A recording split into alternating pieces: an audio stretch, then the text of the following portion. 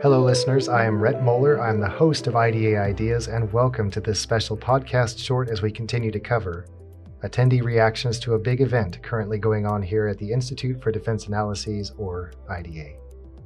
Of course, if you joined us yesterday, you'll already know that IDA is in the midst of its 2023 DATAWorks workshop, and DATAWorks is short for the Defense and Aerospace Test and Analysis Workshop. This is the result of a multi-organization collaboration with other organizations, including the Director of Operational Test and Evaluation, DOT&E, the National Aeronautics and Space Administration, NASA, and the American Statistical Association, ASA. As we mentioned yesterday, this is the 8th annual DATAWorks, and IDA has the honor of hosting this big event once more from its new headquarters location in Alexandria, Virginia. While yesterday's offerings were about focused short courses, today was a longer day and was dedicated to numerous shorter presentations and speed sessions. The intent was to fit a lot of information into a short time frame. This means there was a lot to absorb, but it also means our guests joining me today will have a lot to draw from as we ask some of the same questions. With that, I'm happy to welcome both John Heyman and Jason Husted, both from IDA's Operational Evaluation Division, or OED. I know it's been a long day, but I just wanted to ask you to take a moment to introduce yourselves, give us a little bit about your professional and your educational background. Sure. My name is John Heyman. I am IDA research staff member for about 5 years now. I work in the Operational Evaluation Division. Most of my work is statistical in nature, so this conference is really great for me. I split my time between working in the test science group, which is a group of statisticians and research psychologists, and working other sort of program jobs around the division. My education, I'm a statistician by training, so I got a PhD in statistics in 2018 from Bowling Green State University. Jason? My name is Jason Husted. I'm a research staff member here at IDA in OED as well.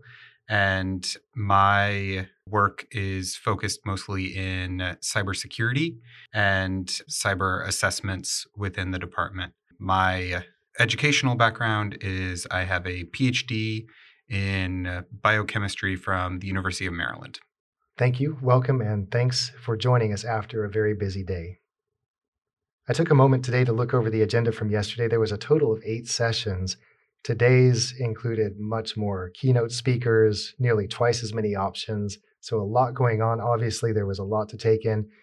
What was the standout moment for you today? What did you attend? Why did you choose it? John?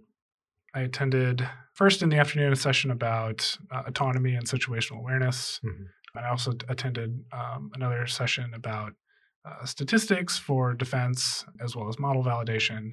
And I attended one of the speed sessions. For me, I think there were a couple parts during the day that really stood out to me.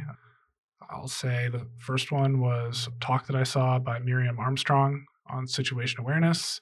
I think that she gave me a lot of great ideas about how we could do a better job of measuring situation awareness in the tests that we do. So the reason this is important is because a lot of systems that the government acquires, the whole point of that system is to give the warfighter or to give the operator a better view of the battle space, right. Improve situation awareness. And we really don't have a good way of measuring that very well. The kind of current, I'll say like the bronze standard is we ask the soldier, hey, did you notice that? Or are you aware of this? Right. And obviously you don't know what you don't know. So she basically went through a few different methods to kind of improve on these very subjective measures. That, I think, is where we have a lot of room to grow. And I think that there's some good work going on. Thank you. Appreciate that, John. Jason, what about you? So I attended sessions today on cybersecurity, artificial intelligence, and then modeling and simulation. And what stood out to me from the cybersecurity and AI talks was that a lot of the academia and departmental focus that has been happening for test and evaluation of AI has been focused on the models themselves as opposed to the whole system view of artificial intelligence and how it works with its surrounding environment.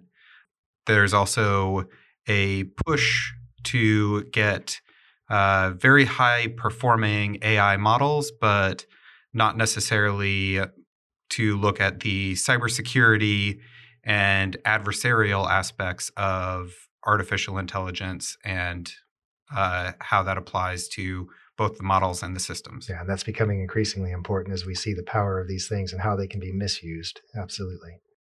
When you get people together to talk about all these subjects, cybersecurity, statistical analysis, artificial intelligence, machine learning, so much more, you're bound to come across new ways of looking at these subjects. In the presentations you attended today, was there a moment like that? Did any presenters share something that caused you to look at your work in a different way? And I think, John, you've already somewhat addressed this. I did a little bit. One of the presentations I saw was about kind of how to do the best you can with the data that you've got in some sense. And so the presenters, Kyle Remney and Olivia Gotts, they were discussing a method of basically evaluating a couple different policies. So the DoD has different policies that determine how and when they buy different amounts of parts to repair their aircraft and submarines and all of their equipment. And based on the policies that they have to buy parts, it leaves them open to different levels of financial and readiness risk.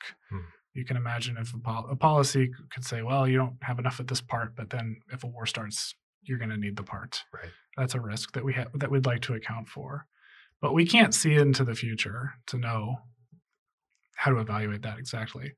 But we can kind of evaluate these two policies by replaying the past in kind of a clever way. And they called this their time machine. I thought that was insightful. It definitely makes me look at kind of some of the problems that maybe I've encountered. And it's a little inspirational as well, because it's very much the best you can do with what you have. I think that's a lot of our job.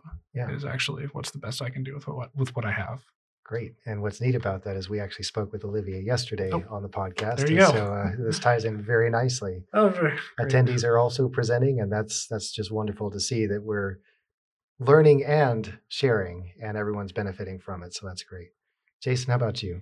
One of the things that was highlighted in the cybersecurity session this morning was that in our move towards more and more things on the cloud, the security of the cloud is frequently not the big problem, but the configuration of the application that is put there. And so how the end user configures or misconfigures something is frequently a problem. And that as the cloud providers have updated their systems to address those issues, they still leave the old versions there for legacy, and many people may not move to the new version that helps prevent those misconfigurations.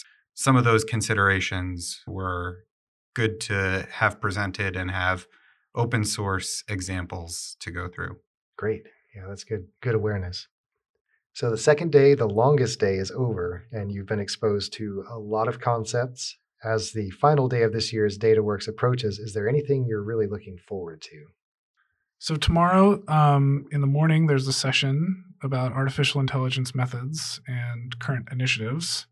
And I am looking forward to that session because it looks like two of the talks are going to address some very serious problems with grappling with AI. One of the talks is going to really discuss some of the gaps in our infrastructure with testing AI. The other talk will be about assurance of responsible artificial intelligence. And this is really a Wild West kind of place. Yes. So I think any advances are going to be very important. So I really look forward to that. Great. Jason, what are you looking forward to? So I have to admit that I haven't looked through the full schedule to know exactly what I'm going to go to. As John said, there's multiple talks on AI, and I know they're starting with a panel in the morning with a number of experts from academia and the Department of Defense. And I look forward to hearing that and then kind of figuring out the schedule based off of what feels right in the moment. Sounds like a plan. Well, I hope you have a strong last day tomorrow, and we'll meet 2 more attendees tomorrow as DATAWorks 2023 comes to a close at the end of the day.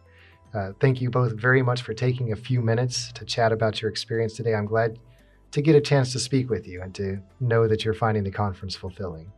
So thank you, John and Jason, for joining us. Thanks for having me. Thanks, Rhett. For more information, listeners, feel free to drop into our show notes and follow the link to the DATAWorks site. You'll find plenty of information about the rest of the week. Don't forget, if you missed our conference coverage from yesterday, be sure to check that out for a peek at some of the fascinating subjects covered in this annual event. Thank you for joining us, and we hope you'll join us again tomorrow for another podcast short as we close out DATAWorks with 2 more researchers.